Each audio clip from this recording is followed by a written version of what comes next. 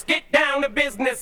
Thanks for coming out tonight. I wrote me a manual, a step-by-step booklet for you to get. Oh, I make money move. You can't see me, my time is now.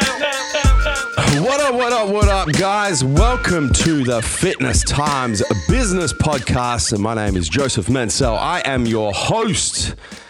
And I have an absolute treat for you guys in this episode of the Fitness Times Business Podcast. I'm sitting across from one of my, I'm going to say favorite people. I'm going to say best friends in the fitness industry. I'd hope you would have, actually. Yeah.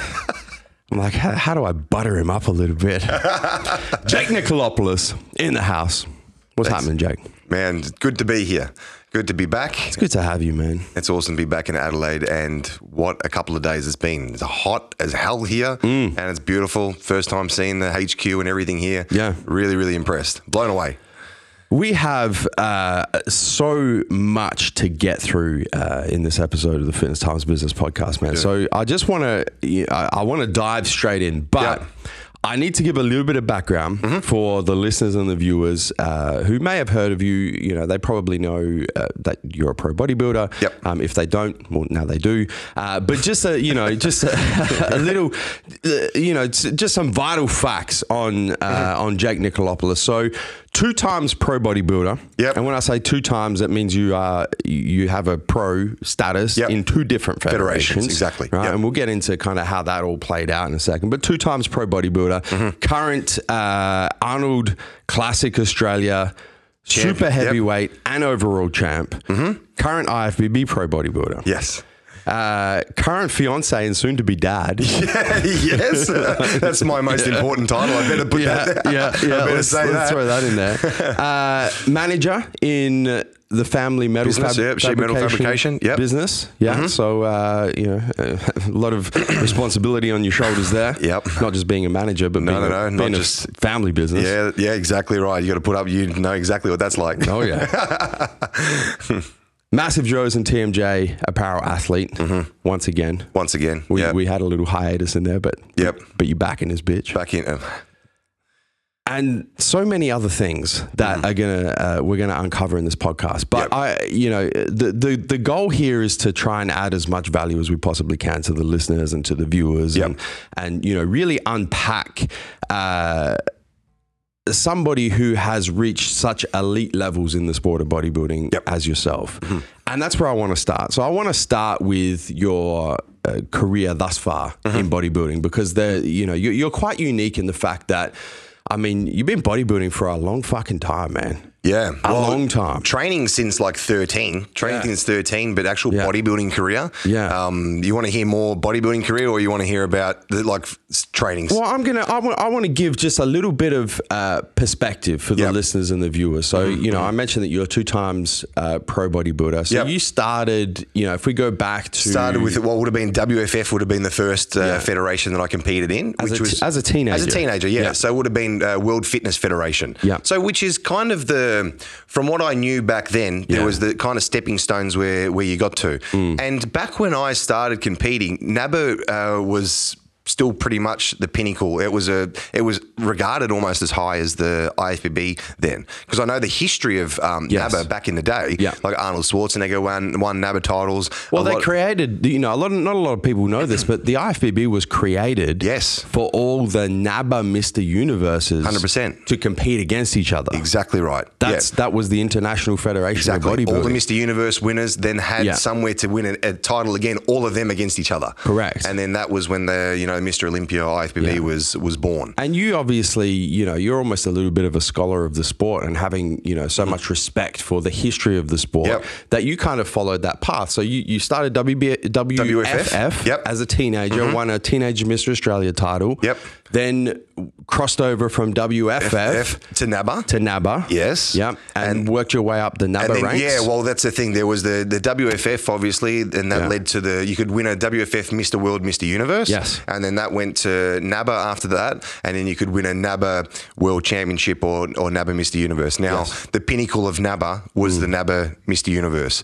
There wasn't always a pro division for NABBA. It was only kind of later on. There used to be back in the day, then they stopped it, and then it came back again. Okay. So you've gone NABBA, worked your way up.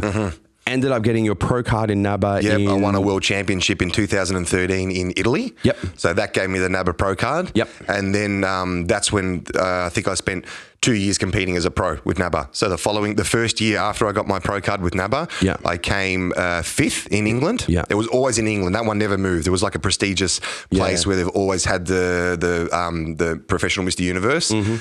So then the following year after that, I came 2nd, and then that was when I ended up moving on after that. Moving into the IFBB. Into the IFBB. Yeah, because my goals from way back was to work my way up. As you said, the people that I used to surround myself with, it was like the history of Australian bodybuilding and even just where they, from the years that they came from, it was all about the Mr. Universe title. If you can win the Mr. Universe title, then you're good enough to be able to do, IFBB. So for me, it was always kind of just testing the waters, and I wanted to keep on progressing my way up through the WFF, obviously, then the NABBA.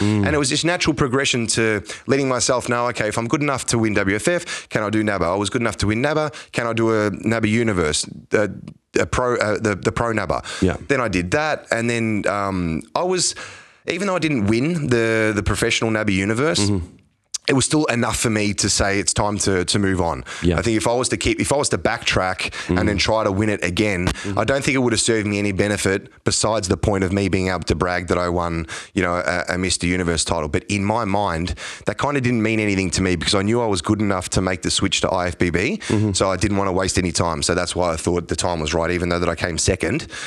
And I did tell everybody that I wouldn't move until I did win the NABBA Universe. But in my mind, it was done. It was time to level up. It was time to level up, 100%. Yeah. And especially too, at that time was when Tony Doherty really. I think I went to one of his posing workshops or something like that for the IFBB, and just listening to what he was doing with the IFBB Pro League, the opportunities for everybody. Then, of course, because there was no Arnold Classic when I was doing the NABBA shows. So for me, competing overseas every year, which I did, I competed overseas almost every year from 2010 till 2016. So every year I competed 3 times, which ultimately led to a world championship or a Mr. Universe title. Yeah.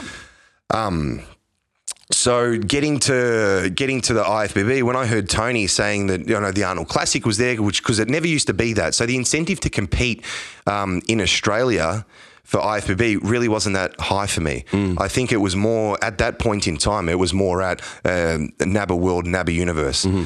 Because there wasn't really anyone traveling to compete at Arnold. Well, there wasn't really. I don't think there was any of this Arnold Classic Pro League and stuff back then. So once I heard Tony give this speech and motivated everybody, and I heard just.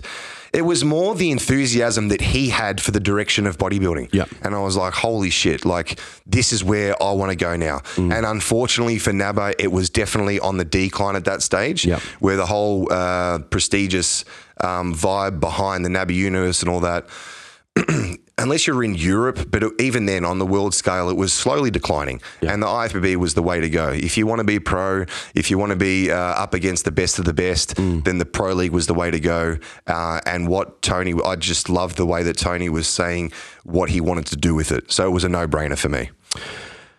With your experience in, WFF and NABBA and traveling and competing year after year and, just this wealth of bodybuilding experience, I think that, it was quite unique when you did earn your IFBB Pro card, which is not that long ago. It was March this year. March this year. Is Arnold Classic Australia 2019. So literally I made the switch and the following year. Yeah. You're one of the few bodybuilders that I have had the pleasure of knowing that when you kind of turn pro, it was like it was almost like a formality. Yep. It's like Jake's. The time was right. But it's like you had built up. Did the stepping stones? Yeah, you did the stepping stones. Exactly. And so when you got your pro card, it's like, of course, Jake. Like it was. It's literally just like another feather in your cap. Exactly. But you're at that level where you are legitimately pro ready. Well, as you said, it's like you earn your stripes. You have to. For me, that was the only way because the guys that I trained with were old school in a sense where you have to, set that. You got to get to that first goal first. Then you got to keep on climbing the ranks, and every time that you do that, then you're slowly becoming more worthy of that end goal. And it's not even the physique where I'm kind of heading with this, Yeah. right, is we have a little bit of a epidemic, for lack of a better term, especially in this country. Well, but, no one- most other countries, I see it as well, Yep. where everybody competes Yep. to get a pro pro card. card. It's like that's the reason for competing. No. And so you have all these motherfuckers Yep. that compete in like their first or second show, right? So and Yep. two things happen. Firstly, if they don't do well and they don't turn pro, they have a sour taste in their mouth. Yep. The second thing is if they do turn pro and their physique is worthy of Yep. pro level, depending on the federation, there's a lot of different Yep. fucking standards. Yep. But their mind is not ready. Yeah. And I see this all the time. It's like, you've What done have two you gone shows. through? Exactly. You've never competed internationally. Yeah. So many of them have never lost. Never lost, because it's just been here on- yeah. 100%. If you Yeah. fucking do your first show Yeah. and you win and you turn pro, Yeah. you're going to get your fucking ass handed to you when you hit the pro circuit. 100%. Because you're not going to win your first pro show. No. That's not No, going to no, no, happen. no. So how do this is what I'm trying to get at is not only have you over the years of Yep. competing developed a pro-worthy physique, Yep. but you have developed pro-worthy experience. You Yes. developed pro-worthy mindset. Well, you know what it feels like to go to a competition, Yep. be on stage for 2 seconds, the judges not even fucking look at you Yep, yep. and not even place top 5. Like Yep. you know what, and Yep. you know how to deal with that. Yep.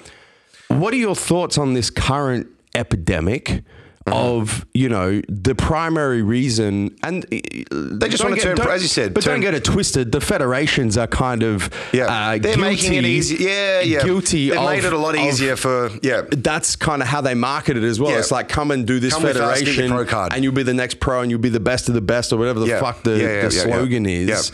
Yeah. Look, Look, as you said, somebody who respects the sport so much. Yeah, well, I respect the process so much, Yeah. and I respect the hard work that goes into it. As you said, the determination and everything that I did from that very, very beginning. And I can't tell you how many people discredited me because I did NABBA. Yeah. And I was like, all of you guys in Australia, it used to frustrate the shit out of me because it's like, you have no fucking idea the quality and the standard of these NABBA guys over there. Like, half of them could all turn pro, and a lot of them are all IFBB pros. Like the guys winning the top, even the top 6 at a Mr. Universe lineup. A lot of the young guys listening to this probably have no idea, what NABBA is or what the federation was like back in the day. But those guys were absolute monsters. So for me, doing it the way that I did it, like I said, I felt like I was ready to make the switch, at the time when I decided to move on, because I knew I've already competed against these guys over there. If I would have competed in Australia and got my pro card, it would have been, I think, maybe FedEx back then. And essentially, it's a Mr. Australia title. So you're winning a Mr. Australia title and getting a pro card. Yep. And I never wanted to get the pro card just for the sake of saying that I was a professional bodybuilder 100%. and then going overseas, as you said, and just getting my ass handed to me. Yeah. So I wanted to be able to go against this whole process that we spoke about, and doing the NABBA shows, traveling at a young age. I started at like 19, traveling, doing Mr. Universe titles and things. The experience that came with that, as you said. And then just being able to be around that standard. And you do, like, I'm the sort of person that I need to know within myself that I earned the pro card, because I wouldn't want to have a pro card in Australia. I'm not saying that I would have got it easily, but if I had it and then I saw the guys even winning NABBA Universe titles, I'm like, shit, I'm an IFBB pro, but I just watched the NABBA Universe show. I wouldn't have even beaten the top 6 guys. And this is, you know what, man, this is the difference in mindset that I see with this fucking epidemic. They would rather just have the pro card. But this is the thing, right? Is as I see, and every show where they're giving out pro cards, there's certain federations where it's really hard to get a pro card. Very. IFBB is one of them. Yep. And if you get to that level, you have to win your class, you have to win an overall. Yes. It's fucking hard. And by the time you get there, the majority are worthy. Yep. There's other federations, Of course. where they hand them out in fucking Wheatie boxes. Well, sometimes top 3 get pro cards. 100%. Yeah. And so my initial, as someone else who respects the sport so much and has been competing for so long, like I remember when I first started competing, the fuck is a pro card? Yeah, exactly. I know what a pro card. I just want to Yeah. be the best athlete I can be and 100%. get better and progress and Yep. see how What comes far from it. See how far, exactly. And so I see these athletes now, and they're on their fucking social media and they're pro this and pro that and whatever, Yep. and I'm like, fucking imagine, like, I wonder what goes through someone's head Yeah. when they're publicly bragging about being a pro athlete, 100%. but they came third and got a pro card. Yeah, but Or they didn't win an overall, or they call them, they're bragging about Yeah. being a pro athlete. Yeah. But you're not a fucking top athlete. You're not a top athlete. Like, and what's the goal here? Is the goal to like have have something in your fucking Instagram It's a bragging, bio? exactly. It's a bragging right. Or is it to go, you know what? I'm just going to I want to be the best athlete I can be. I remember back when I competed, right? And this pro card thing, I say back when I competed, I still compete, but I remember like when the pro card thing started to get traction, there are a number of people I competed with who were given pro cards and turned them down. Yep. Yeah. And said, you know what? I'm not ready. I'm not ready. I'm not ready. interested. Yep. I want to do a few more shows. Yep. I want to get a little bit more experience. Yep. Best way to be. Yeah. And you know what? In what you were just saying then, at the end of the day, like there's that saying that real recognizes real. Yeah. I see it. There was plenty of times, I don't say it, but you see it with guys, all this pro card talk. Yeah. And you see how they're training, you see how they look. And it's just kind of like, man, it's not all about that. Like you've got it all twisted. You've got it all wrong. Like and look, I suppose that's why in America back in the day, like obviously bodybuilding's a business, right? Yeah. And they have to do certain things for the business. It's good for money. But the way that it used to be, even like in the States, it used to be like to get a pro card, one person a year got it. And that was from winning the USAs. Like, holy shit. Yeah. And if you win the USAs, you're like a Flex Wheeler, Kevin Levrone, Yeah. like one dude. And it's like, holy shit. Yeah. So then, if you've got a pro competition back then, that lineup is going to be pro worthy. Like these guys are dangerously good. Yeah. Whereas I think nowadays, having so many shows and having so many shows that give pro cards that not everyone's going to travel to, like the big shows back then, you're going to get the same guys going for the same pro card. Whereas now guys can kind of escape that a little bit and be like, you know what? Those guys are all going to the Arnold Classic. How about I do that small pro show over there? Because the chances of all of those dudes rocking up are quite slim. So I might get my pro card and be able to brag about it, and then I'll come last for the next 5 years if I do any pro shows. Like, it just doesn't make sense to me, and I think that whole feeling of self-entitlement and just knowing that you put the work in, I wouldn't be able to sleep at night. I wouldn't be able to live with myself. That's just my character and my personality. That's why Tony Doherty, I remember, approached me when I was a kid and was saying, the IFBB is the way. And I'm like, I can see that. I know that all my idols and everyone I look up to, they're all in the IFBB, but I don't see how me competing with WFF and competing with NABBA is going to affect my natural progression of working my way up to the IFBB. I always knew that my end game was to be an IFBB pro. But I also knew when I looked at myself in the fucking mirror that an IFBB pro wasn't looking back at me. Yeah. And there was no point in me doing, IFBB shows. And back then, the reason why I did it too was because I had the travel component. Yeah. I was able to go to Italy, Brazil, Malta, Germany, like all these different countries that I was able to travel to and enjoy it as well and be able to do the bodybuilding at the same time. So that was very, very important. And as you said, for me, it was more about really enjoying the opportunities that came with all of that. And it was like, okay, the pro card is going to come, but it's like, let's just keep going through all of these steps, make sure that I can win that, go to the next one, win that. And then all of a sudden it's like, holy shit, I think I'm ready for IFBB. I want to be able to get up there and be competitive with all these guys I've looked up to for so long. And I think, I want to touch on something that happened in 2018 when you first came across to the IFBB, right? When you had enough of NABBA and you're like, I'm going to go IFBB. Yep. And you did the Victorian titles, won the super heavyweights. Was it the titles or the Arnold qualifier? It's an Arnold qualifier, but let's just say Arnold qualifier. So it was the Vic Arnold qualifier 2018. Yep. You won the super heavyweight. Yep. You won the overall. Everyone was like, Jake's going to go on to the Arnold. Actually, that was heavyweight. Heavyweight. That was heavyweight. Okay, so under 100 kilo. Yeah. You won that. You won the overall. Everyone's talking about you going to the Arnold, winning your pro card at the Arnold. Yep. The next week, you're Jake like, doesn't. Yep. I'm not happy with my physique. I'm not going to do the show. Yeah. I just pulled out. And again, I knew what I had to bring. Right. I knew how I had to look. Yep. I knew what a pro-worthy physique should have looked like. There was a lot of personal things going on in my life at the time.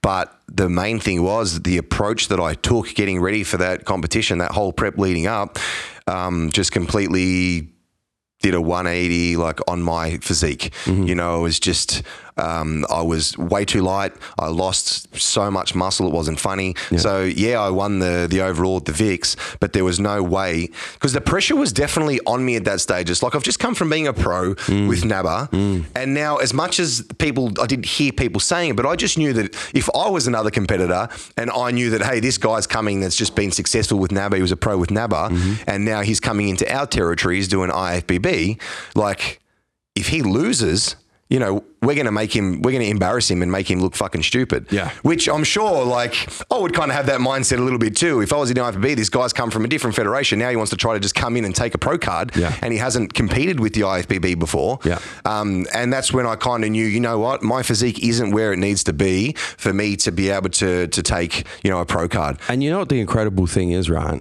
is that was your call. Yeah. That was my call. Like, I knew what was staring back at me in the mirror, man. If that doesn't speak for self-awareness Yeah. and integrity, Yeah. I don't know what does. Yeah. I just couldn't do it. But the fact of the matter is, man, like to be completely First show ever yeah. pulled out of too. Well, yeah, 100%. But you know, the fact of the matter is, there was a pretty good chance that had you gone on to Arnold, you probably would have won your pro card 2018. You're going to say no. I'll say no. You're going to say no. I'd say no. But Yeah. I'm going to say there was still a pretty good chance. Yeah. But you made the decision to go, you know what?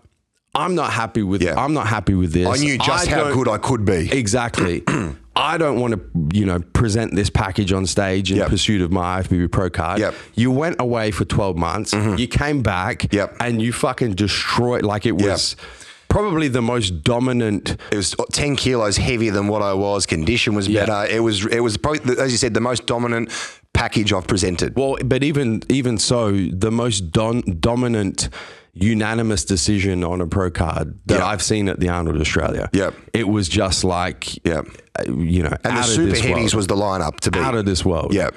And I just think that you know, there's so much that aspiring athletes can take from that. Yep. About, you know, it's not about fucking getting this bloody this tick of saying your pro card. It's got to be right in your mind. It's about being the best possible athlete you can be. Exactly. You're doing the fucking work. Yep. You know, calling a spade, and making sure that the package that you deliver is your best possible package. Exactly. And as you said, And then if you have the genetics and the fucking structure What will and be, so will on be. and so forth, that's what's going to happen. Yeah. But that's what it's about. That's 100%. That's what it's about.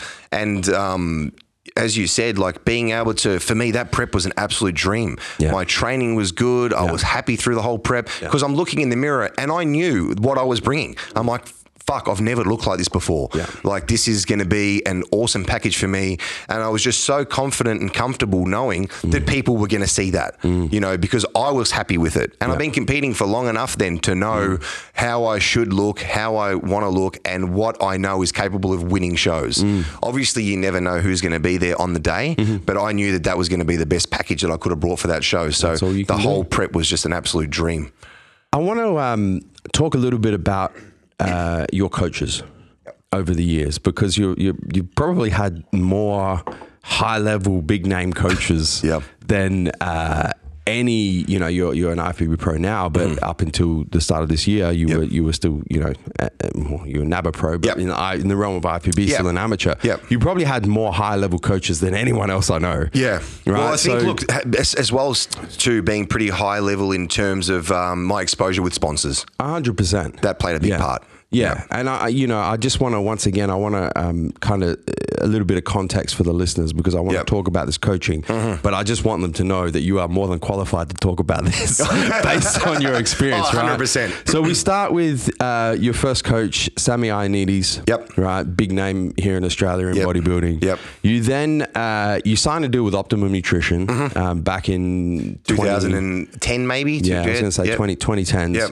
You're introduced to Charles Glass. Yep. Right? Yep. Charles Glass says he's going to take you under his wing. Doesn't Yep. end up taking you under his wing, but That's a whole nother story. Yep. You then, you move from ON to BSN. You get introduced to Lee Priest. Yep. Lee Priest coaches you. Yep. And coaches you For 212, 213. Yep. Through to the World card. Championships. Yeah, won the pro card. And achieving your NABBA Pro status. You then have a Enigma coach. Yep. Let's call him the Doc. Yep. And now you're being coached by a good friend of yours, Aaron. And you know what? We missed one in there. We missed Neil Hill. We missed Neil Hill. Yeah, Neil we Hill definitely was did. in there as well. Neil Hill was which there was for a part of couple the of years. BSN. A couple of years too. That was part of the BSN. Yeah. So you've had a lot of coaches, a lot of big name coaches as well. Yep. I mean, as history will have it, Neil Hill now is probably one of the most renowned, well-known names. pro coaches on the IFBB circuit. Everybody knows about Lee Priest, of course. Charles Glass has been around forever. Yep. So you've had a lot of experience with coaches, good experiences, bad experiences. Let's dive into different experiences. this. Right? I mean, the thing with coaches is they tend to have, I almost think of it, with my legal background, it's almost a little bit like a fiduciary duty over their clients, in the fact that a client inherently trusts everything their coach says. Yes. And will generally do whatever the fuck their coach says. They would. No questions asked. Yep. How have you navigated that? What are the mistakes that you've made? Yep. What are the lessons that you've learned? Yep. What should, athletes look Steer for? clear for, Yeah, look what should they for. look for? What should Yep. they steer clear for? Yep. Like, talk me a little bit through that. Look, I think as well too, being as young as I was when I first started coaching, I was so lucky to have someone like Sam Ioannidis from the early years. Yeah. Because he was the 3-time Mr. Universe. He was like with Tom Platz and Arnold and Reg Park and all those guys back in the day. Yeah. Believed in the ethics of hard work, consistency, everything that pretty much set up my career. So learning that from the beginning was very important for me, because it already from the get-go, it wasn't you need to take more drugs. Yeah. So that was a blessing for me, because I see what's going on now. And usually the first thing that coaches want to say is, here's your shopping list. This is what you need. Yeah. Whereas I was taught old school way from the beginning, let's learn how to fucking train first. Let's train for hours on end. Let's train hard. Let's eat. Let's rest. Let's recover. And worried about that stuff. It was more, as much as people probably going to say that it's not, it was a fucking afterthought at that stage, at my age that I was at, because my body grew, doing what I was doing. So having Sam for those years was fantastic. Then his gym ended up, they ended up selling his gym. So I had to move on. And because I was with the sponsors back then with ON, being the age that I was, Charles Glass was affiliated with ON. So as soon as, I think we would have met at, I can't remember what show it would have been back then. It was at one of those fitness expos. And I actually really like Charles, and I've watched all of his videos. Obviously, he was training Flex Wheeler, Chris Cormier, all of this. So he was a major player in the bodybuilding game. And here's this kid that's only seen him in like magazines and things, able to actually be face to face with him and talk to him, and him looking at my physique and telling me, he was like, shit. He's like, your arms, your delts and all this. We did some posing together. I sent him all of my pictures from when I was posing as well. And he was like, man, he goes, you got so much potential. And you can imagine saying that to a kid that's that's obsessed with bodybuilding, and I'm slowly like getting more and more into it. This guy is like the godfather of the gurus of bodybuilding. Yeah. So this news to me, I remember I rang my mum like that day. I remember I walked outside, I'm like, you'll never believe who's helping me. Like, he's offered his help. He said that he's going to prep me for, I think it was the 2011 World Championships in Brazil. He wants me to send him photos every week. He's going to change all my food. He's going to do this. He's going to do that. And I was just absolutely over the moon wrapped with like how excited I was. Like, I can't even explain to you, like, this was the best thing that's ever happened to me at this point in time. So anyway, Charles says, send me a lengthy email. He goes, I want you to go over everything you've done in the past. He said, don't miss anything. He said, because I really need to work out what we're going to do approaching your prep. Send me all your photos. So he said, here's my personal card. It wasn't just like Charles at Optimum or whatever. It was his personal email address and mobile number. He even got me a ticket for the Olympia. That's how much I thought that we were bonding. He said, I've got you a ticket for the Mr. Olympia. He goes, you can sit with me. So I'm thinking, wow, I've really hit it off with this guy and made such a good impression. Long story short, I sent the email and sent everything to him, never got a response back. I remember I emailed again. I tried calling his international cell. Nothing. I called Optimum Nutrition, got the bosses there. Hey, can you get in contact with Charles? Maybe he's forgotten that he gave him his details. I sent him all of this. Nothing again. Then I got in contact again, and they said, look, I just don't think that he's not interested.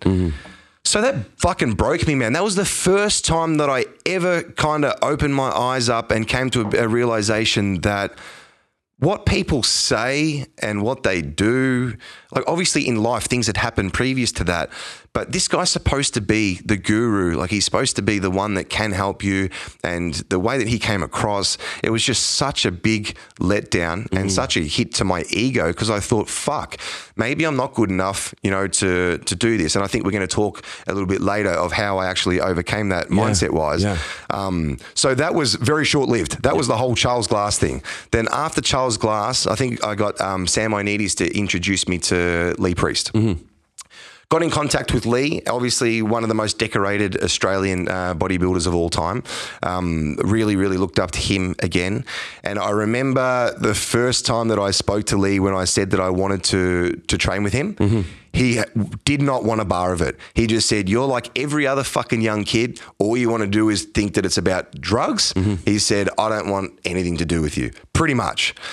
And I was so fucking persistent because I knew that I wasn't like that. And I wanted him to know that I came from his school of thought. I was that way. I wasn't about all of this drug stuff. It wasn't just all drugs for me. I wanted to learn how he trained. I wanted to learn his mindset and what, he took, because looking at his physique, obviously it was something that I wanted to emulate because it was like, holy shit, the guy's a fucking freak.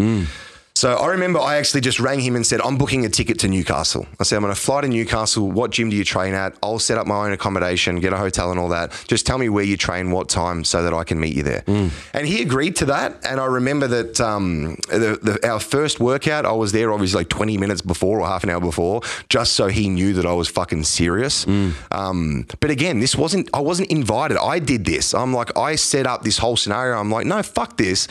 I know what I can bring to the table. I know that I'm not a dickhead. I wasn't this cockhead, young, smart-ass bodybuilder that's all about drugs, which, he hated so much. It was just like he just thought that all the kids of today that's all they were about.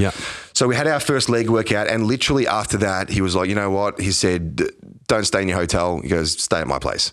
So, and then I ended up staying at his place for like weeks on end, where all we would do was just train, and we were together every day. We were eating every day. We were hanging out, going to the movies, all that stuff. And I just got accepted. I was accepted. And I remember that he just knew then that I wasn't what he thought that I was. And we got along fine. Like, Lee's not the kind of guy that's like, oh my God, you're amazing. And like, he never lifted me up all the time. It wasn't about that. But he was just there. I trained, we went through the workouts. He's not one of those guys that's going to just give out compliments for the sake of giving compliments. If you look good, yeah, you look good. It's not, holy shit, you're going to turn pro. Never ever did he ever say, oh, wait till we turn you into a pro and you've got this massive future ahead of you and you're going to win this and Mr. Olympia that, blah, blah. There was never fucking any of that. It was just, yeah, you look good.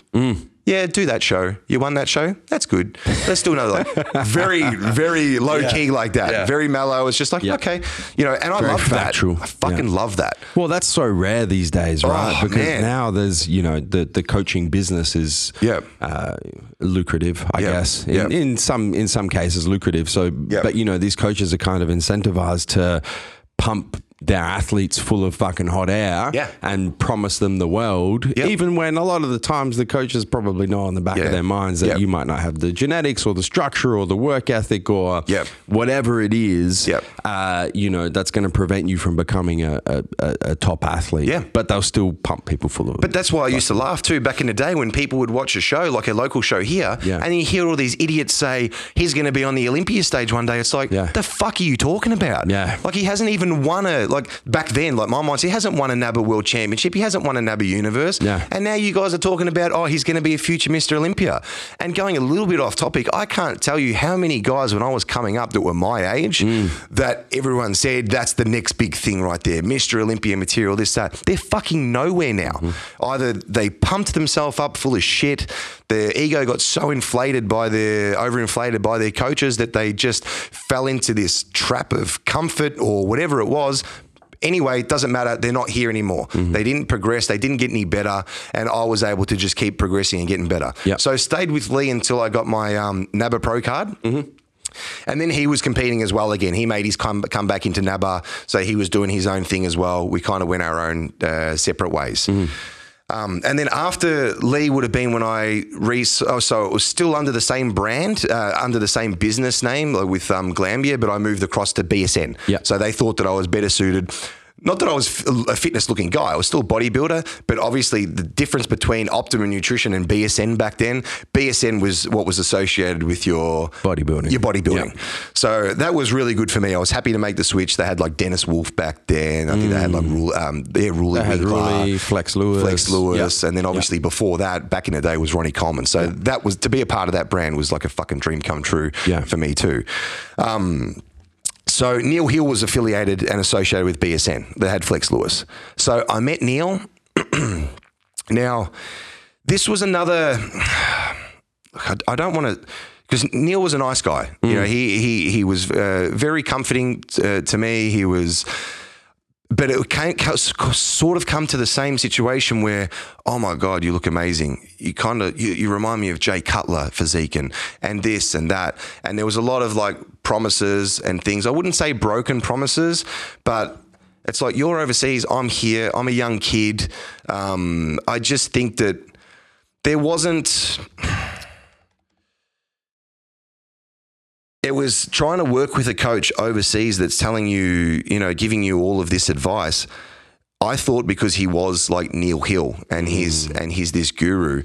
But to be honest with you, the meal plans and everything was just so generic that I kind of felt like I could have done everything that he was doing with me by myself. Like I couldn't kind of work out that, he was this whole guru thing, and it just didn't make sense to me that what I was doing, I knew that I could kind of do by myself. So it was very disheartening that it wasn't what I thought it was. Yeah. It wasn't personal like I thought it was. Like, yeah, we joked around, we like had conversations on Skype calls and things like that.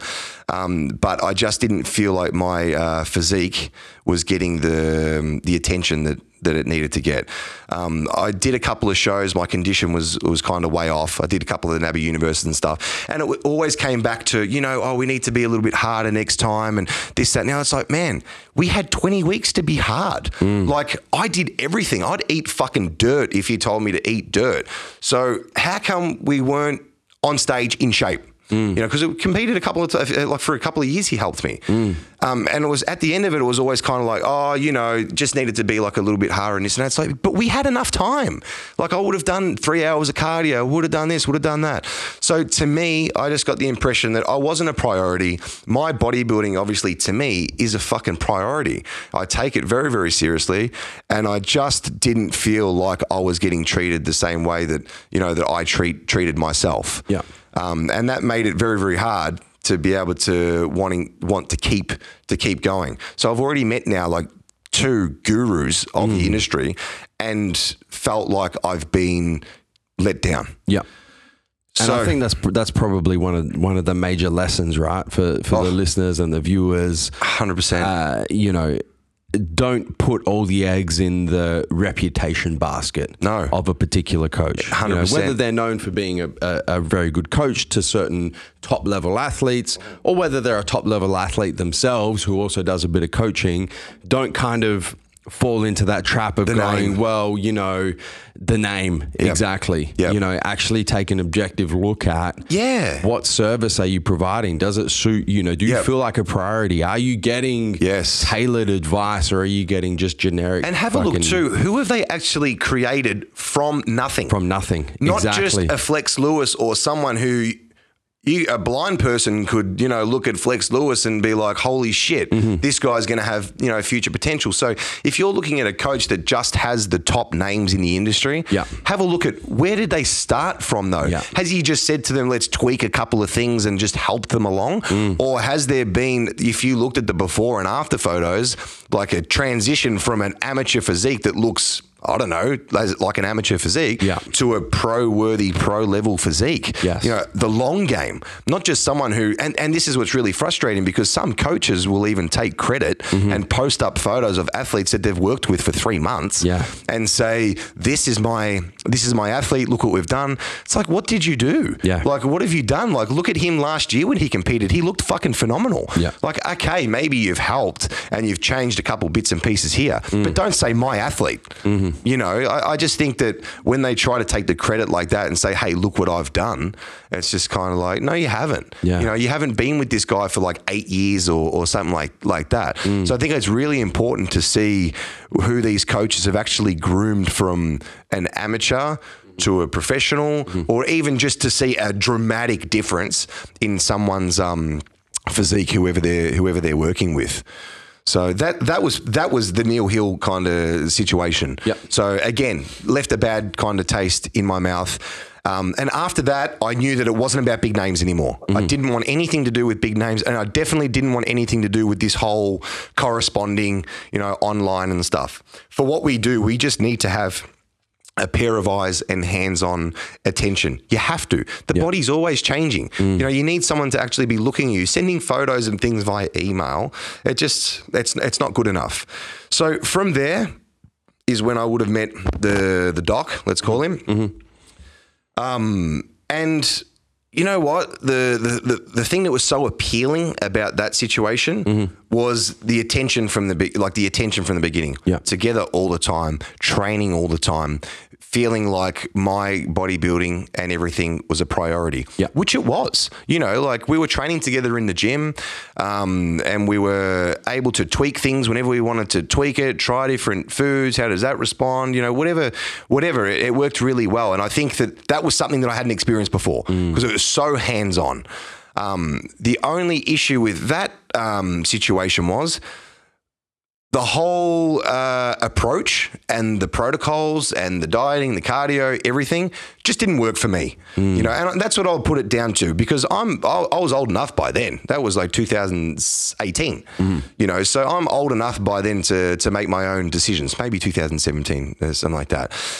And I didn't pay attention enough to what my body was doing. Like I was losing a ton of muscle. I came from even the year before competing at, like over 100 kilos, like 106 or maybe 105 kilos, something like that. And then this whole contest prep, I'm just getting lighter and lighter and lighter. Now, his idea was to get me as lean and as hard as I possibly could be. Now, I think you have to subjectively look at your body and your physique and know what look suits you. Do you look good getting, as lean as you possibly can and really dieting down? Or do you look better, fuller? Obviously, you don't want to sacrifice condition, but you've got to balance, what you're going to do with your prep. You're going to stay a little bit heavier. I found that whole approach to it, I was doing heaps and heaps of cardio. I was pulling food. So I completely changed the way that I was eating. Before I was eating carbohydrates. Now I'm only eating carbohydrates around my workouts. The rest of the day is all fats. So it's not a ketogenic diet. It's a hybrid keto diet. Got some carbs around my workout. The rest of the day was just fats. Anyway, the whole approach didn't work for me. And unfortunately, who I was working with kept on saying I'm looking better and better and better and better, which in his eyes, maybe that was the look that he wanted to go for. And because, as we said earlier, as him being a coach and me being the student, pretty much, I go along with it. I just say, yes, I want to see this through. And my personality as well, I like to see things through. So I'm like, I want to see what the end goal is going to be here. And unfortunately, this was when I would have been prepping for the 2018 Arnold's. Yep. And this is the backstory to that whole thing before, whereas I just kept on losing muscle, wasn't a look that I was happy with, and then, as we said before, ultimately I pulled out of the Arnold's. So that just, again, when I got over that and sat back and really looked at it, I was just like, why am I hiring other people or having other people help me when I know what fucking works? Like, especially now. Like, I don't regret any of it because that has showed me kind of opened my eyes up to different ways of doing things, seeing how my body responds to things. I could have woken up a lot earlier and just gone back to what I knew what worked. And that's why now working with, Aaron, my best friend that I'm working with now, it's not like he's my coach. Like, we're just good mates. He overlooks my prep, but he's got the same vision for my physique. What he thinks looks good on me is what I think looks good, how I want to come into shows. I want to stay big. I need to eat heaps of food. And then he just kind of overlooks that. And it works so much better because I'm doing my own thinking. He's confirming a lot of it, which I think is very important. I think just going into it alone and not having someone to have a second pair of eyes, not allowing someone to, you need something. But the main fucking thing that I've got from all of this is find someone that actually cares about you. Find someone that has the same idea of your physique, and you both have to be on the same page of how they want you need to look, and then they have to care. The care factor has to be there. And I think, as well as that, you need to the fabric of what you're talking about, from my perspective, is just this awareness piece. Yeah. Right. Is being aware of a few things. Firstly, based on your personal experience, what works for you. Yeah. Not, this sport is so fucking basic, right? Yeah, and there's that much information. But not trying to do things that are so far Don't try to reinvent the wheel. But that's exactly what it is. Like, within this range and this range, what's going to work for you. Don't go out fucking over there and try something completely different. There is a reason why, even Ronnie Coleman and these guys, if you watch all of their plans, like all of these people that have all these new ideas and stuff, they all want to say that, the way that they were eating was wrong. You've got to eat this, you've got to eat that. It's like, but they were, look at them all. The champions were all doing the same fucking thing. Yep. And it's quite mundane, it's quite boring, but it fucking works. It just why takes time. Change it? And then I think the other awareness piece is, and this one is particularly difficult because, I think that especially with the sport now and this kind of self-entitlement mindset. And the delusional mindset as well is actually knowing, what is your potential? Man, that's huge. It's difficult. It's difficult because most people can't look in the mirror and be honest with themselves and go, you know what? I just don't have the genetics to make it to the Olympia stage. Yep. So, I might get to an Arnold stage, or I might get to a nationals, or so on and so forth. But I don't, I just know I'm not, as hard as a pill it is for me to swallow. I'm looking at him and I don't think that exactly. And understanding that, and then not letting a coach blow smoke up your ass. For the benefit of themselves. They're lining their pockets. Because that's what it's about. Essentially, it's not about you at that point. No, if you just don't have the fucking... matter, and this is the thing, man. It's an awareness piece. No matter how bad you want to be the next fucking Mr. Olympia, if you just don't have the genetics, it's just not going to happen. It's not going to happen. If you're I like to use this example with performance-based sports because I feel like sometimes it's easier for people to understand. If you want to be the next LeBron James... but you're not 6'8", the chances are it's not going to fucking happen. It's not going to happen. But I think too, because it is such people are looking at themselves in the mirror and they are seeing, I don't know, like some guys, they're just what they're seeing and what they think their potential is. As you said before, I can easily sit back and look at my physique and just say, okay, all right, I'm looking at the structure. I can put some more muscle on. There's some guys you look at their frame and you think, okay, you can get better, but where are you going to put this muscle? Like, it's not going to look good on your frame. Some guys look better stay at 212, and then you see they start to get a little bit heavier, and then all of a sudden they don't look as good. So there's definitely so many factors that play a part, but you need to be honest with yourself and just say, okay, where is the future in my physique? How far can I take it? And as you said before, be so careful of people that you're either on your payroll that are telling you, that, the next show, you've got what it takes. Trust me, you can be there. But if you're looking at the top level guys, or not even top level, even just let's just say really good amateurs, because the best amateurs still got amazing genetics. 100%. They've still got good genetics, and obviously these are the people that end up turning pro. So you have to compare yourself to a point where competing in a sport that is heavily based on genetics. You've got a panel of judges looking at you and assessing your physique from top to bottom. So how the fuck can you tell me that genetic makeup doesn't matter?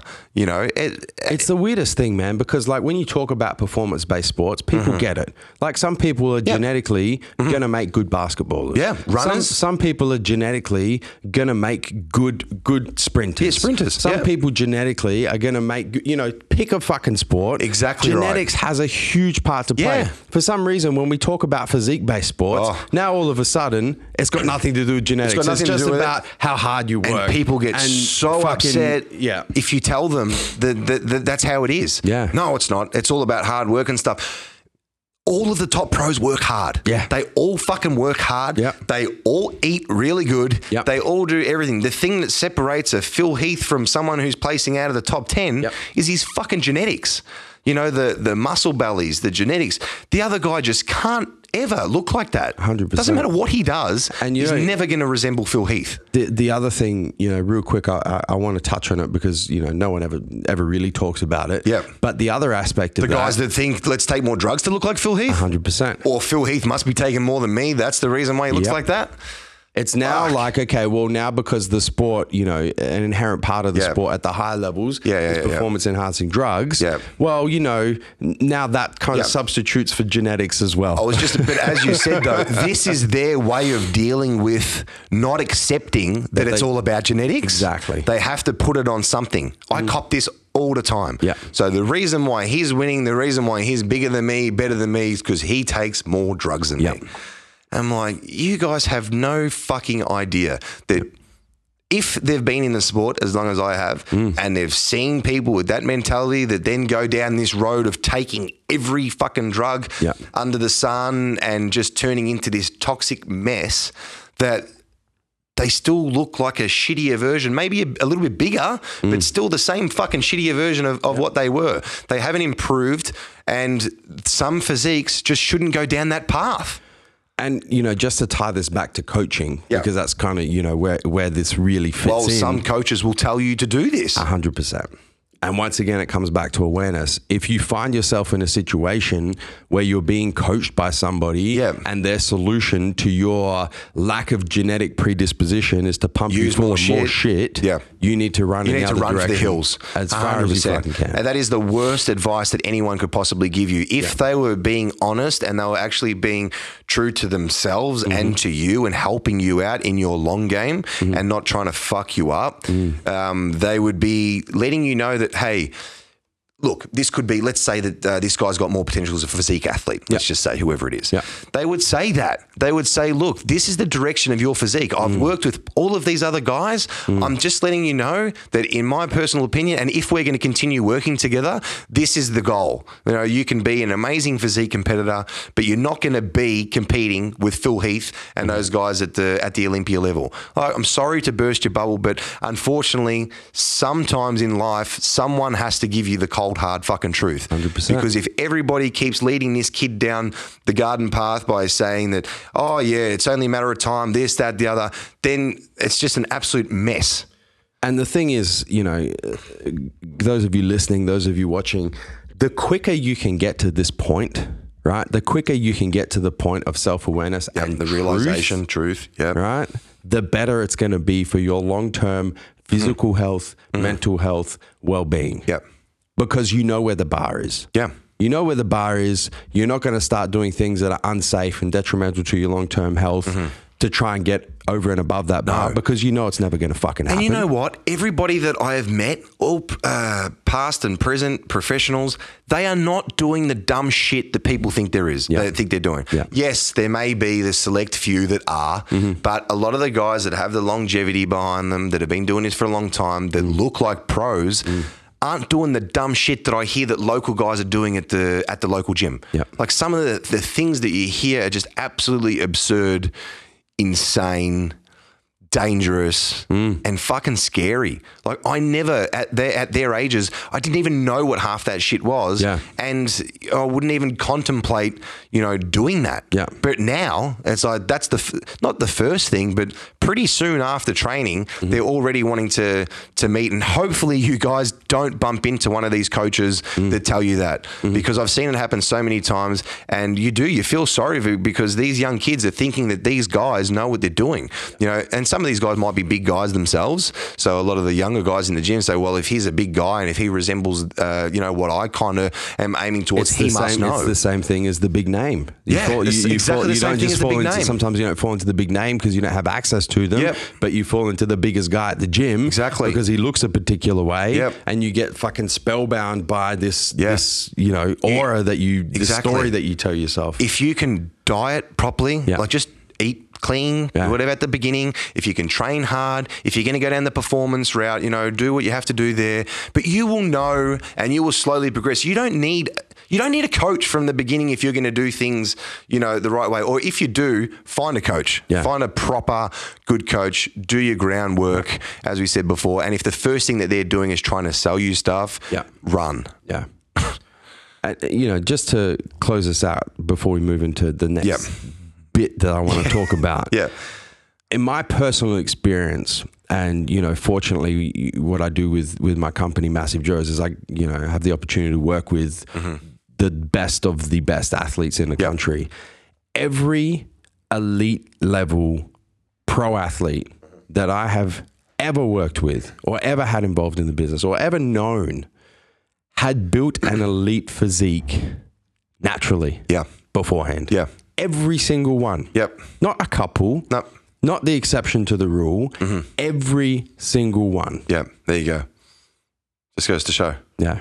It always is there. Like there's so many like pros that you look at, and if you have a look at their old pictures of when they were younger, it was always there. You could tell like, shit, this guy's got, genetics. Or let's just flip it for a little bit. Even though Dorian Yates, if you look at old photos of Dorian Yates, he still looked good. Like you could still tell he's a bodybuilder. But here's a perfect example though of hard work, like ridiculous hard work, like more hard work than a lot of other people. Like he was willing to push himself to absolute ridiculous extremes. But the genetics were still there. Okay. He just had slightly maybe less genetics than some of the guys that he was up against, but he overcame that by an insane work ethic. But I'm not going to lie to people like some people do and just say, if you have an insane work ethic, you're going to beat everybody, because you're not. If you have that and the genetics, you're going to do well. Now we're talking. You're going to do well. So we've spoken a lot about bodybuilding. Yes. But you have a life outside of bodybuilding. Real quick. Thank God for that. Tell me, what does a typical day in the life of Jake look like? From when you get up in the morning to when you go to bed at night, typical work day, weekday, what does that look like? Okay. Not all that exciting. I'd like to train first thing in the morning. So I like to train, as we said earlier in the piece, our family business is a metal fabrication company. We employ about 25 people, and we supply all major hardware stores with all of their metal roofing and rainwater products. So very busy company. So I'd like to be able to get my workouts done first thing in the morning. Normally I'll train 6 a.m. So then I find that has been the best the best spot to put my workouts. Because then by the time I get to work and the stresses of the day and the phone calls, returning people's calls and disgruntled customers, or, just the dealing of just the normal day-to-days, if it's on my mind and then I try to train in the gym or try to work out, forget about it. I have terrible workouts. I don't enjoy my training. And it's just in the back of my mind, there's just always something that I know that I've got to do. Maybe that afternoon, call this person, or did I organize that, whatever. But if I train first thing in the morning, 6 a.m., clear mind, clear head, put the phone to the side, unless I'm doing an Instagram video, but put the phone to the side for the most part, and just get on with my workout. And that's what's made me to be able to continue to keep loving my bodybuilding as well in that sense. So from there, then I head straight down to work, to the factory, and there I'm general manager. So me, mum and dad running the business. I'm out on the floor with all the guys, making sure obviously that all of their jobs are organised, any issues that they have, making sure that they're all partnered up, and pretty much just the general overseeing of the flow of the company during the day. Just for a little bit of scope, how many employees are we talking about in the factory? 25. There's about 25. So we've got 5 trucks out on the road all day, every day. Yeah. And then we've got all the guys in the factory that are on the folders at the front of the factory, folding up all your guttering and flashings and things like this. And in the back of the factory, we have all of your custom fabrication stuff, all your welding, CNC punching, plasma cutter, laser cutting, all that kind of thing. So there's a whole bunch of different components to the business, which I absolutely love because it's so different from all the bodybuilding stuff that it gives me, like in the morning, I'm all about bodybuilding. It's, everything that consumes me for that point in time. And that's how I've been able to keep improving. And then when I go into the factory, let's flip the switch. Now it's, manager Jake. Now I'm able to completely change what I'm doing and be in a different environment altogether, different motivations, and I love it. I love being in that. Even when the pressure's on, like stresses of the day, I still really, really enjoy that. And being able to do it with the family business too, and seeing what mum and dad have created that so long ago, and being able to now participate and be a part of it and improve certain areas of the company is just a really good feeling and nice thing to be able to do. So normally work days will finish at roughly around about 5:30. I'll lock up the factory, pack everything up. And then from there, I try to get all my meals in, obviously, during the day. I still don't stop my normal meal intake. So every few hours, I'll still stop. I'll make sure that I get all my food in. Because these are the things I need to be able to balance and manage a normal life. Like so many bodybuilders that want to just bodybuild. One-dimensional. It's like you can make it work. Yeah, it requires a little bit more, shifting of your time or whatever you need to do. But you can make it work. And then once you make it work, you realize that it's essential and very important to make it work because you need other areas in your life. You need to have all these different aspects of your life. So that's the workday done. And then at night time, obviously, that's the time that me and my fiance, Stacey, get to just unwind a little bit. I only train once a day, so I'm not back in the gym. We get to just have that time to just unwind, take the dog to the park, do all these sort of things, cook food for the next day, things like that. But realistically, it's those hours that I'm at the factory because of how fast paced it is. Like a lot of the times, once work finishes, then it's quoting all the jobs, organising everything for the following day. So they're all that's all the behind the scenes type stuff that we have to organise as well. But pretty basic kind of day for me, man. Yeah, I want to touch on this. Obviously, your lovely fiance, Stacey, at the moment, who's currently pregnant with your first child. First little child, girl. Baby girl on the way. Baby girl. Start of 2020. I want to touch on this if you're willing to talk about it, because once again, there's this definite kind of crossover that I see frequently with people who are heavily involved in physique-based sports. And in particular, those who are quite good at it. The elite level athletes, and how they manage personal relationships. Because the sport is very demanding. Yes, 100%. A lot of people become very one-dimensional. Majority. It's a majority. And it's difficult. What we do as professional athletes in the sport is weird. It's weird. It is. It's a taboo. It's a taboo. What we do is taboo. There's a reason why people fucking look at us strange, because it is different. And you obviously knowing you personally over the years, you've been in a number of kind of long-term relationships. You've been in a relationship with someone who really wasn't interested in the sport at all. You've been in a relationship with someone who was professional and pro athlete in the sport. And now you've kind of found your the love of your life in Stacey. But talk us through that a little bit. So I've always been a relationship kind of guy. And I've always wanted the support, and I've always had that vision in my head of what I thought that looked like, and how that was going to come across, but it just took so much experience to be able to actually learn that wasn't as easy as I thought that it was. In the beginning, my first long-term partner that I was with her for almost probably 8 years. So it would have been from I don't know, I think we met at maybe like 18 years old, something like that, or 17 years old. And at the time, I was still training. I was in love with bodybuilding, and I think because we were still so young, she was able to put up with me going to the gym and stuff because we were still partying, and we had that kind of lifestyle. So that was fine. But I think the further our relationship progressed, the more that she wanted, and as we got to the final, not the end, kind of towards the final stages of our relationship, the last few years, she obviously wanted to do the things, the house, think about the kids, settle down, all these things. And this is when my dreams for bodybuilding were still so strong, and I knew that I really wanted to take this as far as I could possibly take it.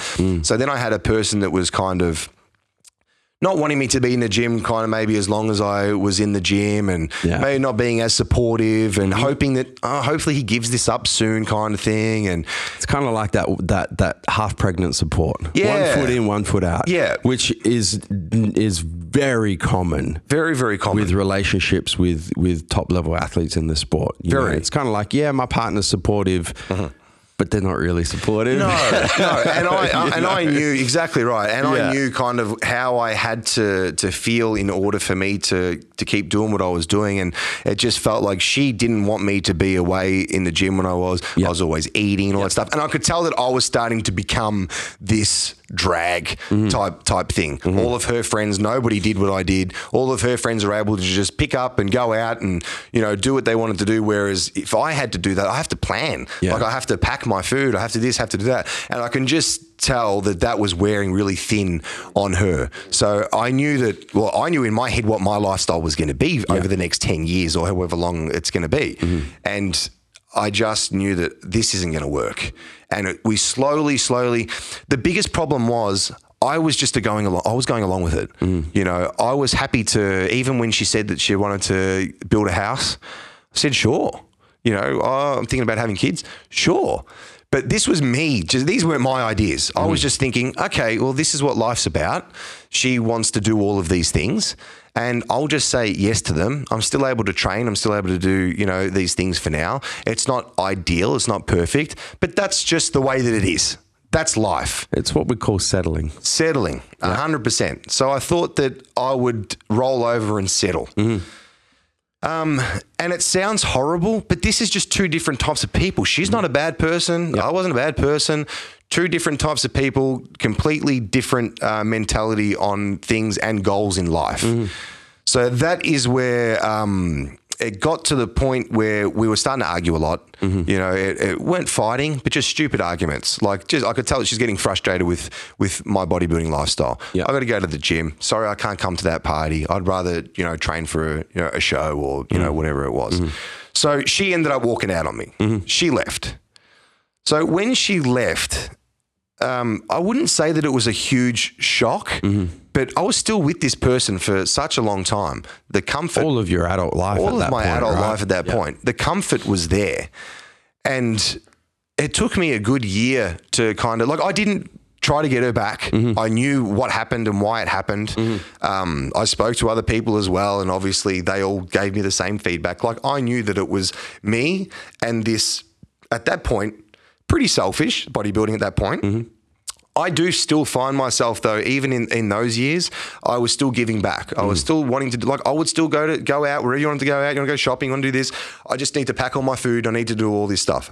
Whereas again, still for her and her end game, we weren't on par. It wasn't the same. So it took me a good year to kind of get over that and just work out, shit, should I have just settled? Should I have maybe just kept going to the gym and training, but this whole dream of being a professional bodybuilder and giving up so much.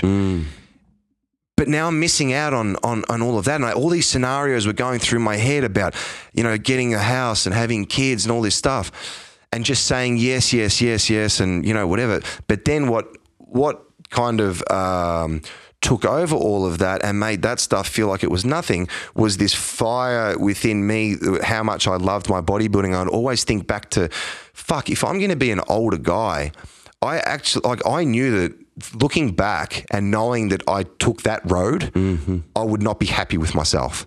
So yes, I might have conformed and did what I thought everybody says that's the natural progression of life. You know, you meet someone, you've been together for that long, and it just is what it is. You know, you have to give up on your goals, you have to give up on your dreams. You've got a family now, and that's the end of it. So that took a while for me to be like, you know what? I am so happy that I've still got my dream. I've made the right decision. Emma, we'll see, was the one that made the decision, but it wasn't something that I wanted to pursue at all. And I just knew that I just want to go back to my bodybuilding, and maybe I need to be with somebody that understands what I do. And because I still, like I said, I'm a relationship type guy. So in my mind, I'm like, what is going to work? Like how am I going to be able to live my dream, do this bodybuilding? And for me, what kept on making sense back then was I need to be with a bodybuilder, or I need to be with somebody that is heavily involved in the industry as much as me. And that's the only way that I'm going to be able to, you know, have a longevity with my bodybuilding and create a life with somebody. Which makes a lot of sense, right? So you've gone from this relationship that was you're with a partner who's really not interested in the fitness lifestyle at all. No. So you go, okay, well, what's the polar opposite of that?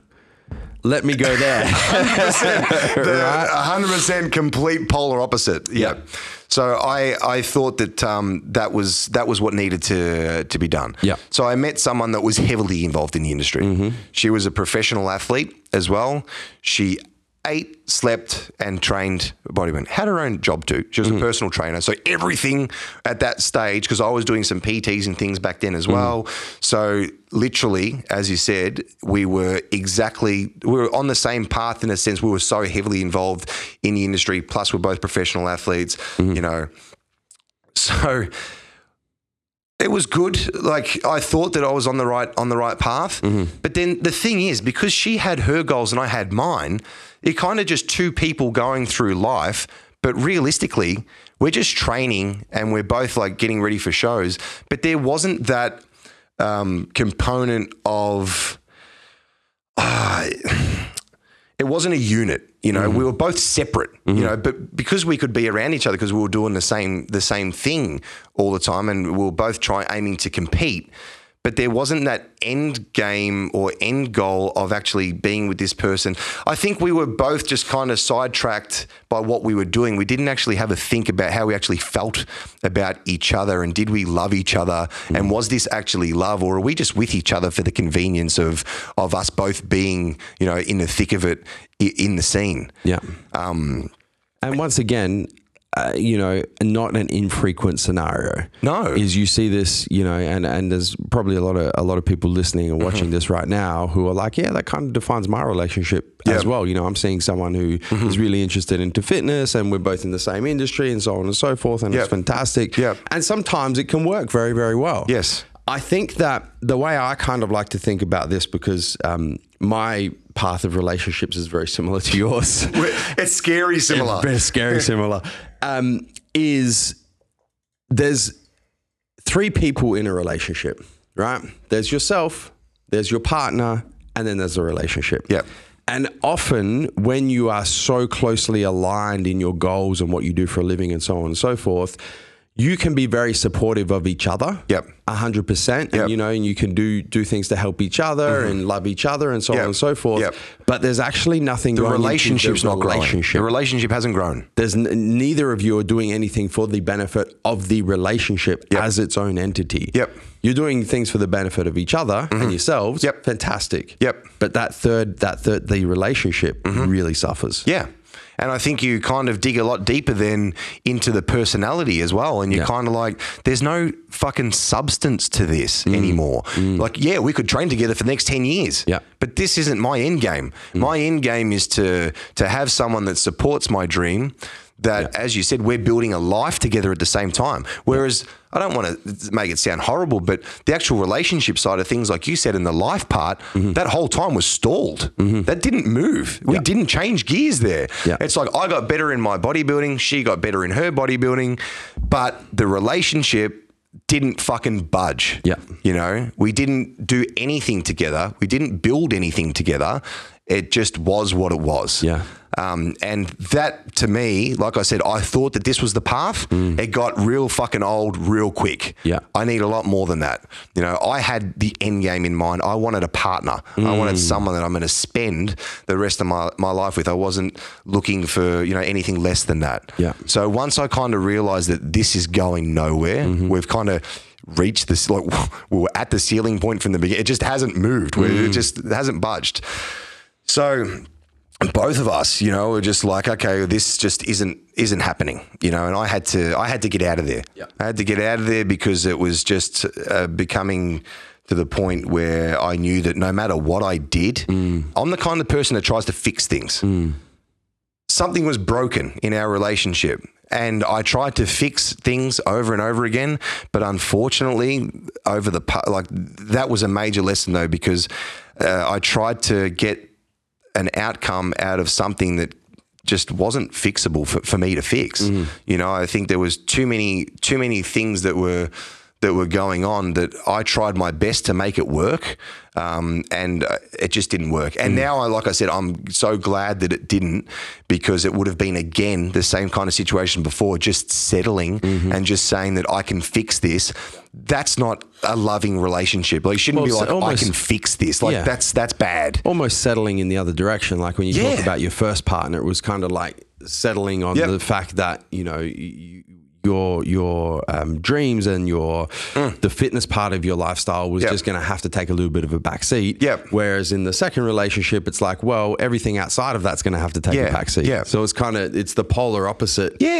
But it's still the same thing. And I think too, like some people, when they get into a relationship, maybe they think that, like, because we grow, if someone asked you 10, 15 years ago, you know, do you want to get married? Do you want to do this? No, like, you don't want any of that.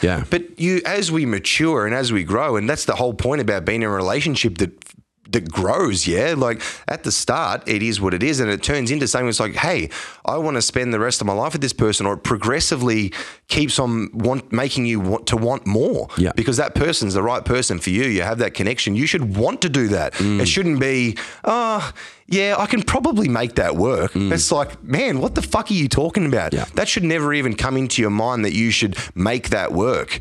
So, and I think that you do end up wanting different things. And I think that when we first got together, it was probably like, let's support each other's bodybuilding and things. But it just never grew. You know, we were never able to get past that. So that's when I was out. Okay. So meeting someone like Stacey then, coming after all of that isn't directly involved in the industry. She trains, doesn't compete. She's not heavily involved in the industry. But man, there's the first time in my life that just meeting someone, like just even the first time and our first encounters, it was just kind of like, didn't want to get too excited, but at the same time, I was just like, man, this is refreshing. This is fucking like, just, it feels normal. It feels right. We got along. There wasn't all of these other issues that I had in past relationships. So that's why I'm kind of saying before is if I would have settled from the beginning, I never ever would have experienced this. And never for a second in my relationship with my fiance, Stacey, have I thought, I can make this work, or I can settle for this. It's just been like next level, engagement, baby, like all of these things. And it's just all welcomed. And it's brought out the best in me and my bodybuilding. It's brought out the best in both of us. And as you said, as a unit now, us together traveling through life, it's the best feeling ever when you've got that support from someone, and you know that everything that I do is building the relationship, as you said before. You're both building lives for yourselves, but there's nothing getting built together in the relationship. 100%. It kind of, you know, it's one of these things as well. that applies to the realm of relationships, but applies to kind of everything. Is, you know, one of the things with people who are heavily involved in the fitness lifestyle and in competing and you know, bodybuilding, physique-based sports, whatever it is it's very all-consuming. Yes. And it can kind of go one of two ways. Yep. Right? Is it can either consume all other areas of your life and start to really pull everything away. Yep. Or it can add to every other area of your life and make you a better person. 100%. If you're able to take the lessons and the mindset and the skills that you learn through the sport, through competing, through you know the developing grit, developing perseverance, developing doing things when you don't want to do them, but you know you have to. You know, all of these kind of cliche things. It's a fucking, we can, you know, spend the rest of the podcast going. But if you can take all of those lessons and apply them to other areas of your life, that's the real unlock. 100%.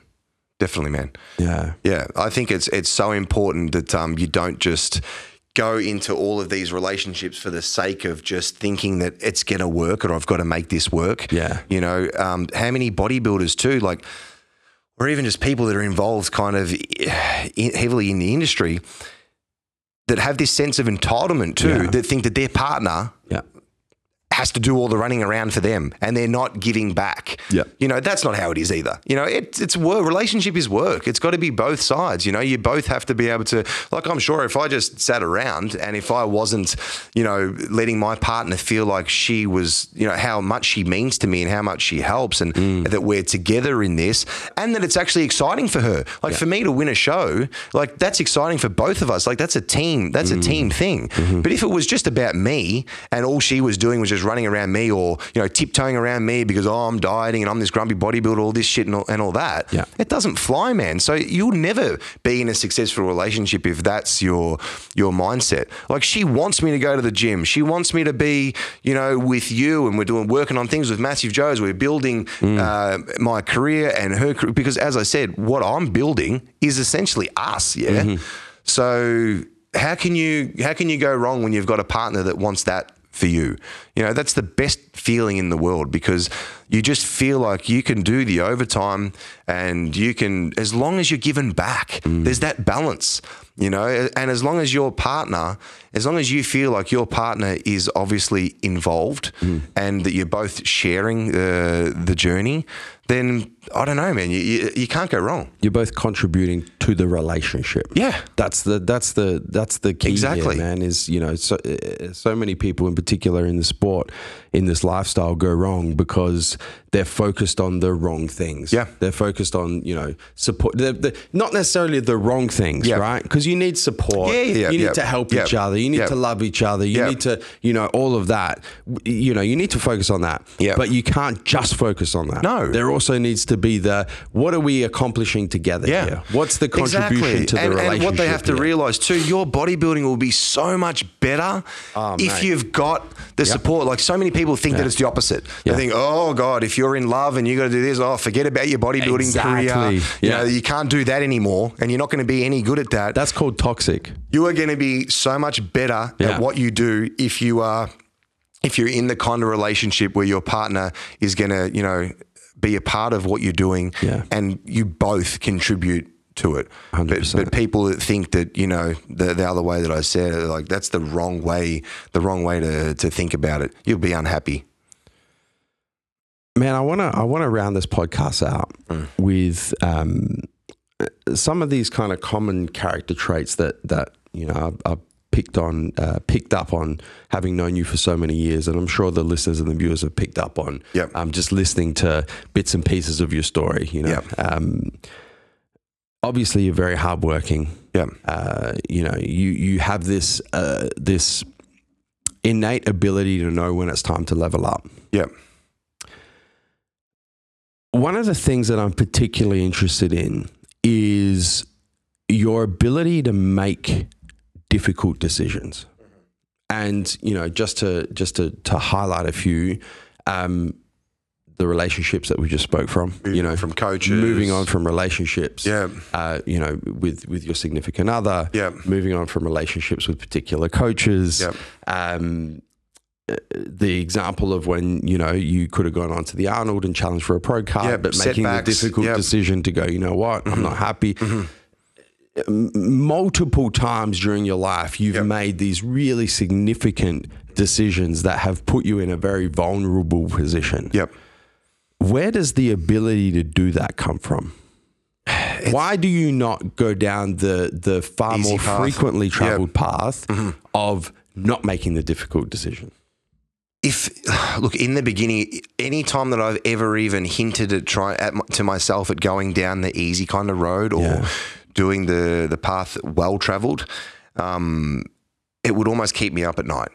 It's just not in my character. I like to know that I've worked extremely hard for something. I like to know that I've put in all of the work. And I like to know that at the end of it all, I can have self-respect, right? And that's a major thing for me. Like, I literally like to be able to set the bar so hard that I have to push myself out of my comfort zone, and knowing that it's so hard, and when things start to get tough, and in contest preps, when you're dieting, when you're depleted, and then you just keep doing more and more and more and more, and you just find it. Like, every time I've found it, I've been able to kind of hit rock bottom, but then able to just talk myself out of it. And I've never ever wanted to settle for anything.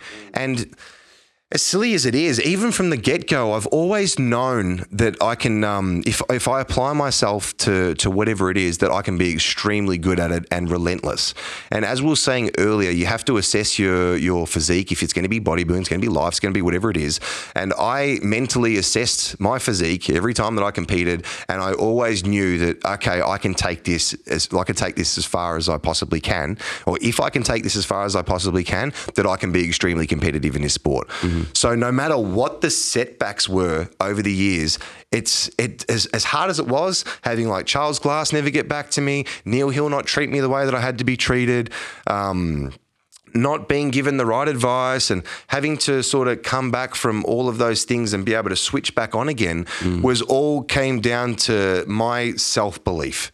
And yes, it was heartbreaking, some of it, and yes, it caused a lot of pain, and maybe, it did definitely cause a time of self-reflection, but it always was I was always able to overcome that period with just my self-belief, and always thinking that my father, and then the way that they built their company, the way that he can walk around and hold his head high because he put so much work into it, even though they almost went a company or whatever, bad credits and stuff, that people didn't pay their bills and almost sent my parent to bankruptcy. But they didn't choose to take the easy road of declaring bankruptcy.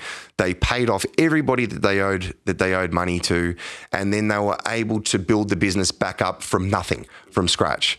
So being able to do that obviously is a huge plus for my dad's character. And just being able to be around that as a kid and see that, it doesn't matter how tough and how hard your situation is, settling and just, I don't know, rolling over was never, maybe it's in my genetic makeup as well. It's been passed on to me, but the thought of that just never ever crosses my mind. And there were some times when having that self-reflection period, I would have to kind of sit down and look at myself in the mirror and have like these little pep talks where I talk to myself and be like, you know what?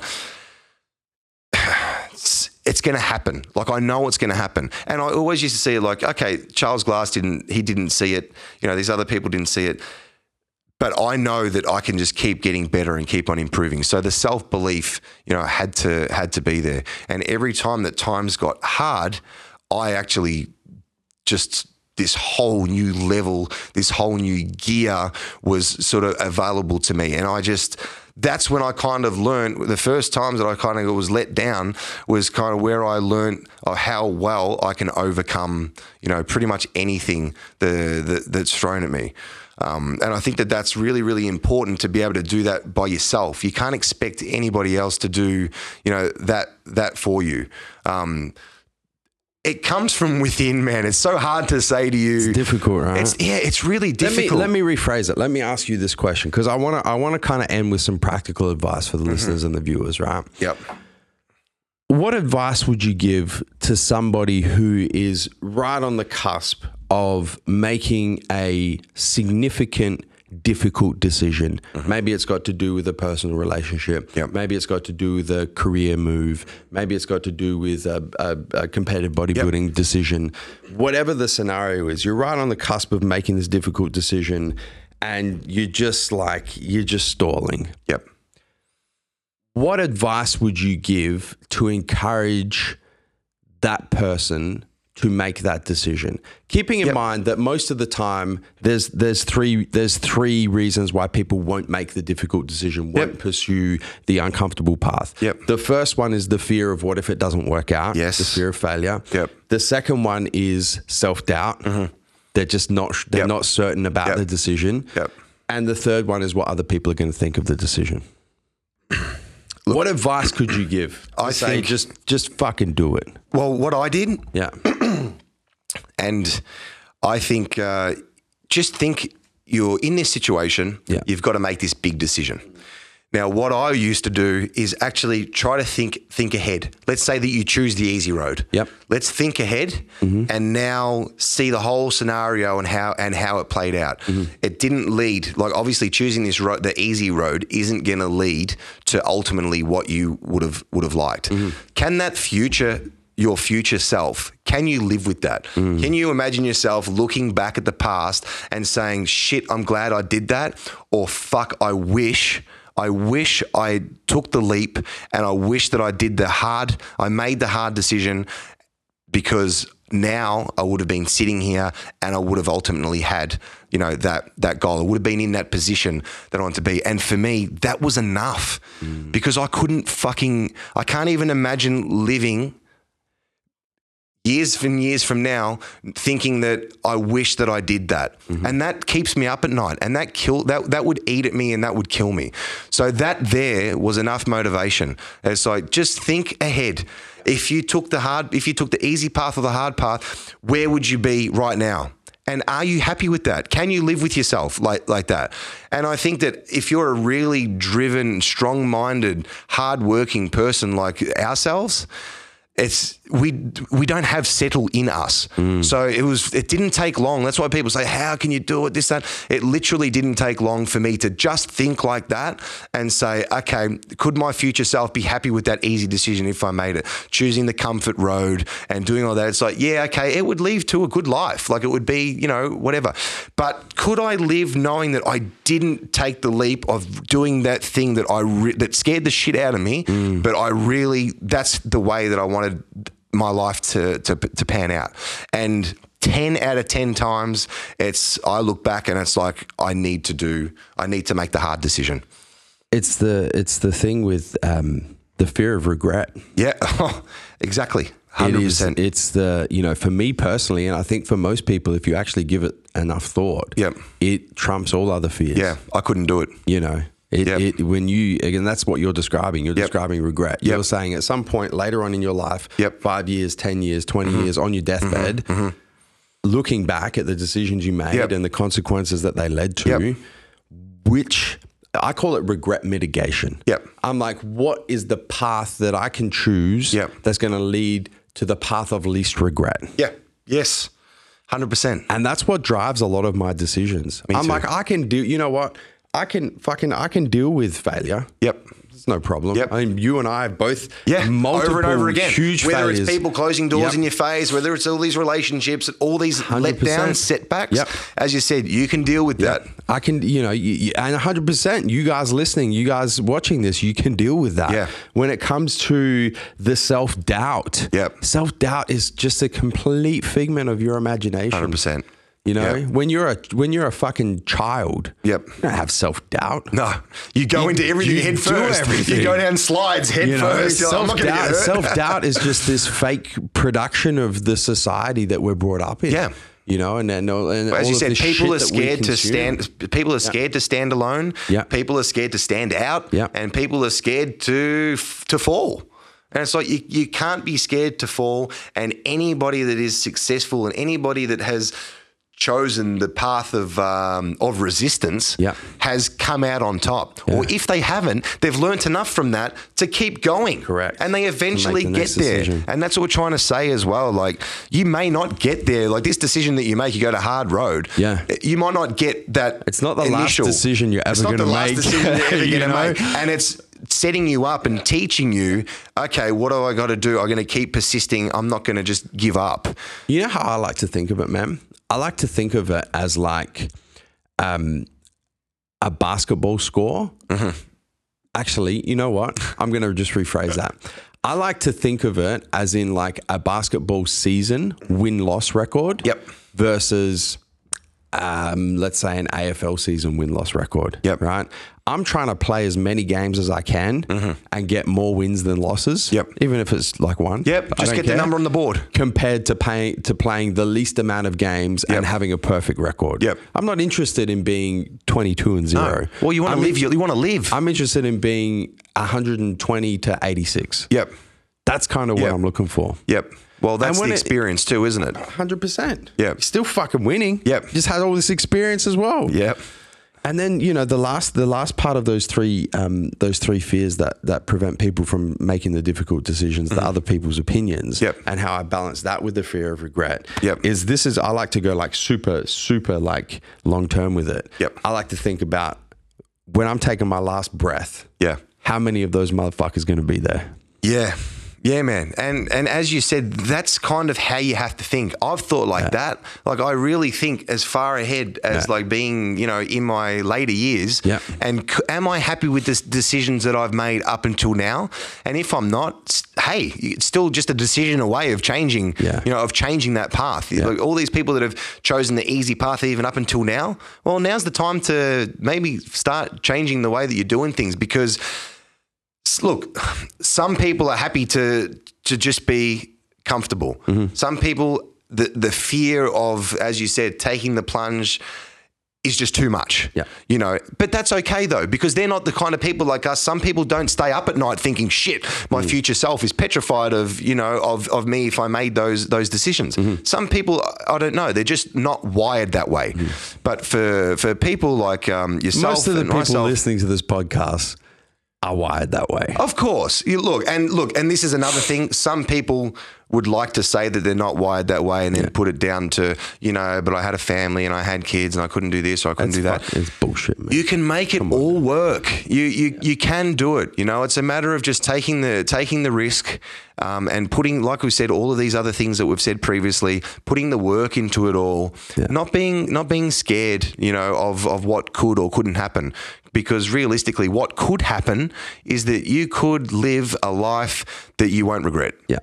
You know, so and to me, that is one of my number one motivations. And I think we've both kind of admitted today that that's something that would keep us both up at night if we weren't happy with the decisions that we're making. Our future self, looking back now, you know, we wouldn't be able to do it. It's one of my ultimate drivers, man. It's one of my ultimate drivers, and I encourage people to look at it through that lens, look at it with that perspective. Because it's such a powerful motivator. And it's the best way, right? Because you know it's your life. Like, you can't read a book and listen to people that say, get motivated and this is what you have to do. It's like, this is my life. Whatever your goals are, I can either go this way or that way. You're the one that has to make that decision. Yeah, reading things and watching things and stuff maybe could influence your decision. I don't know. But ultimately, it's your life, and you have to know that if you go that way, would your future self be able to, you know, to live with that, or would you go back in time and make a different decision? Jake, thank you, man. Man, loved it. It's been a great podcast. Absolutely loved it. I love that it's just a little bit more than just bodybuilding. That's always good. Dig a little bit deeper. But where can the listeners, the viewers who perhaps they want to follow you on social media, or where can they find you? pretty unique last name, man. If you write Jake Nicolopoulos. Can you spell it, please?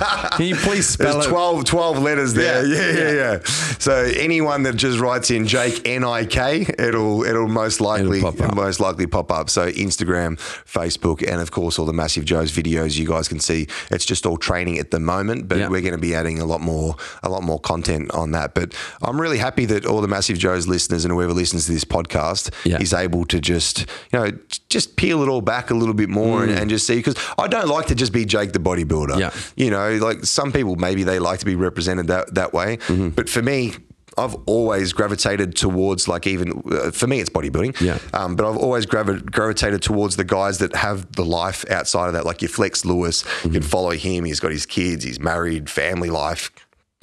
That to me is very important than just watching Flex do another squat, you know, or something like that. So I'm really happy that you've given me this platform to be able to kind of just introduce myself, you know, a little bit more than, you know, Jake the bodybuilder. So absolutely, I think this is a really cool platform. Add you know, a whole lot more value to the listeners and the viewers, and a whole bunch of different levels of value as well. Yeah. So if you guys have, if you've enjoyed this podcast and you've taken value from it, the one thing that I do ask is that you tell a friend. Yeah. So there's a few ways you can do that. You can just tell a friend, as in, like, next time you see a friend of yours in person, you know, we still do socialize every now and again. And the topic comes up, you know, people discussing movies they've seen, things they've listened to, new albums come out, you know, drop us a little plug. Say, you know, man, I'm listening to this podcast, the Fitness Times Business Podcast. It's not going to be the last. You Google that shit and listen to it. Or the other way, you know, because we do live in a world of social media, is take a screenshot of this episode on whatever platform you're listening to, whether it's iTunes, Spotify, SoundCloud, it doesn't matter. Take a screenshot, post it in your Instagram story, and tag myself at Joseph Mencel and tag at Jake Nicolopoulos. Let us know your thoughts. JakeNicolopoulos. Oh, yes! Nailed it. So now you guys got no excuses. You must see them fucking tags come through. Screenshot it, tag us both in it. We'll repost it, and we can, you know, it's a nice little boost to our egos to know that you guys are taking value from this podcast and enjoying it. Sure, man. But Jake, thank you very much, man. It's been an absolute pleasure having you on the show. And so much value that I just know, you know, people are going to be referring to this podcast for days, weeks, months, and years to come. So I hope you guys have enjoyed it. Thank you, my man. No problem, man. Thank you very much. Guys, we'll see you on the flip side. Thank you for listening to this episode of The Massive Joe's Show. Make sure you subscribe on your favorite podcasting platform, whether it be SoundCloud, Spotify, iTunes, YouTube, Podbean, Stitcher, or TuneIn. And if you enjoyed listening to this episode of The Massive Joe's Show, ensure that you give us a 5-star rating on your favorite podcasting platform. Until next time, we're coming to you from MassiveJoes.com. Stay massive.